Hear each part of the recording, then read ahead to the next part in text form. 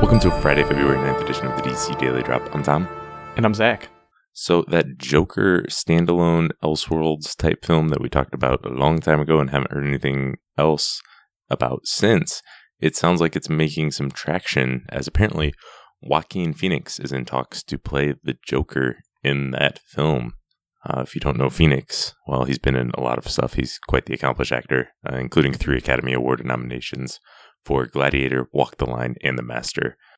So there is no contract yet, but according to the article, quote, after thinking it over, Phoenix has agreed to the role.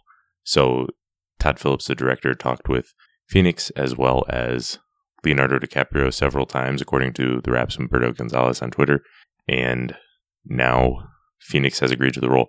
Just so, no contract yet, hasn't even talked to the studio, apparently. Phoenix has been close to roles before, things like Lex Luthor and Doctor Strange, before, backing out of those roles. So this is, nothing is in place, nothing's concrete. This is a different because this would likely be a 1-film contract as opposed to the others, which would be several film contracts. Zach, overall, what are you thinking here? I really, really like this pick. I think he is a fantastic actor. I really, really liked him in Walk the Line, and then also Her.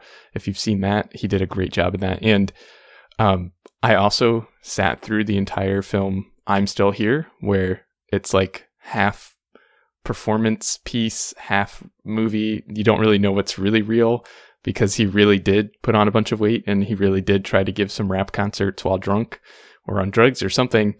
And he seems like in real life that he is genuinely a little bit crazy. And I think that's what you want in somebody who's going to be playing the Joker. He is a little bit unhinged. I think he probably would have made a great Lex Luthor as well. But no, I really, really like this pick. I think he could bring something new and fresh and unique to the Joker, which is, what I think people are looking for. And he is one of the, I don't know why I didn't think of him before when we were thinking of actors, probably just because I was too, starstruck with Leo, maybe getting him set. But yeah, I think he's a great pick. Yeah, so anytime there's news about this film, I have to put the caveat, I still don't think it's necessarily a great idea, with the fact that I don't think it's smart for DC to continue to separate their audience, put out multiple versions of the same characters, whether that be TV and film or multiple live action Jokers in film at the same time when you've got Jared Leto out there. I think you're splitting your audience and everything, and also there's some confusion, lots of problems with that. Having said that, with this film as it exists, with what we know, yeah, you can't really ask for a better choice than Joaquin Phoenix. I mean, there's maybe a handful of guys who would be A-listers for the Joker. Leo DiCaprio obviously would be up there, but Joaquin Phoenix would be right up there as well.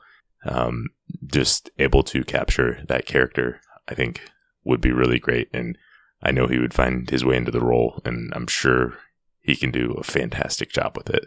So, I mean, this is a huge thing. If you're going to have this film, you get somebody who can just nail the role of the Joker and draw attention to the project just for that alone. Right. And yeah, you want a big name, and he's a pretty big name. And again, I just think he's a little bit crazy. And so I think he can do something with that character that maybe hasn't been seen, which is getting harder and harder now that we've had, like you said, so many different versions of Joker, and maybe that's not a good thing. We can talk about that maybe at some other time, but yeah, I think he can bring something new, and I think it will help that it's going to be set in the 80s and have like a totally different look. There's a quote that says the film will delve into what it took for the Joker to become a mastermind criminal. Sources say the story will take place in the 80s and have more of the look of a gritty crime drama than comic book movie. And so I think that's definitely going to help, and I think he fits in that time period and that kind of gritty look pretty well. Yeah, I hope there's some sort of smart marketing with this where it clearly states, it's an out of continuity thing. My hope is that it's a one-off film. My guess is if it's really successful, they might try to do a sequel, but my hope is that it's just a one-off film, and that's why Joaquin Phoenix was interested in it. And it's just go out, make one great film, and then same thing for whatever next Elseworlds, whatever film it is. But so yeah, what do you think about it being set in the 80s and all of that crime? I mean, it's going to be obviously a dark film, a crime very dark R-rated crime drama, probably with the Joker killing a bunch of people. I mean, it's called the Joker origin film. I don't think that means we're going to see him grow up and see evil things and all like that, but maybe him rising to power. Is that what you would want to see? Yeah, so I don't know, because I think I'd be okay with him being already like totally broken and crazy right from the beginning and just seeing a slice of his life in the 80s. But I think probably what they're more going towards, and what I would like to see more, I think, is he's just a normal criminal, basically.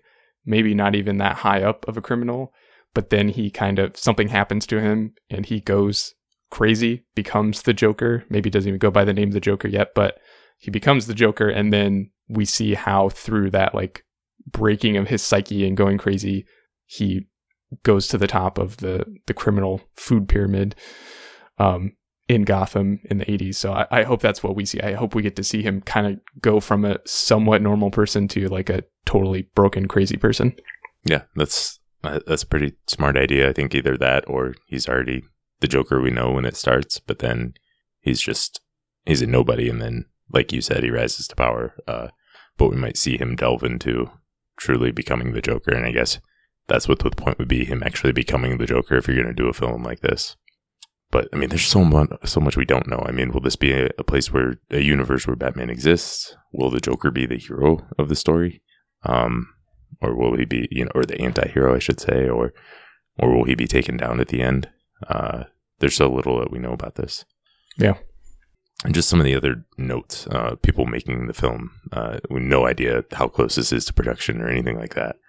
But there was no mention of Martin Scorsese in this article from Variety. He was considering producing, last we knew. Yeah, and that was something that I think obviously piqued a lot of people's interest, is just having that name involved in any way at all. So maybe it'll come back up, or maybe it was too soon, or maybe he's backed out or something. But I hope that he's involved in some way, even if he is just listed as a producer and doesn't actually do anything. Just having that name attached will give it some sort of prestige and get more people interested in the film. Right. Todd Phillips is directing.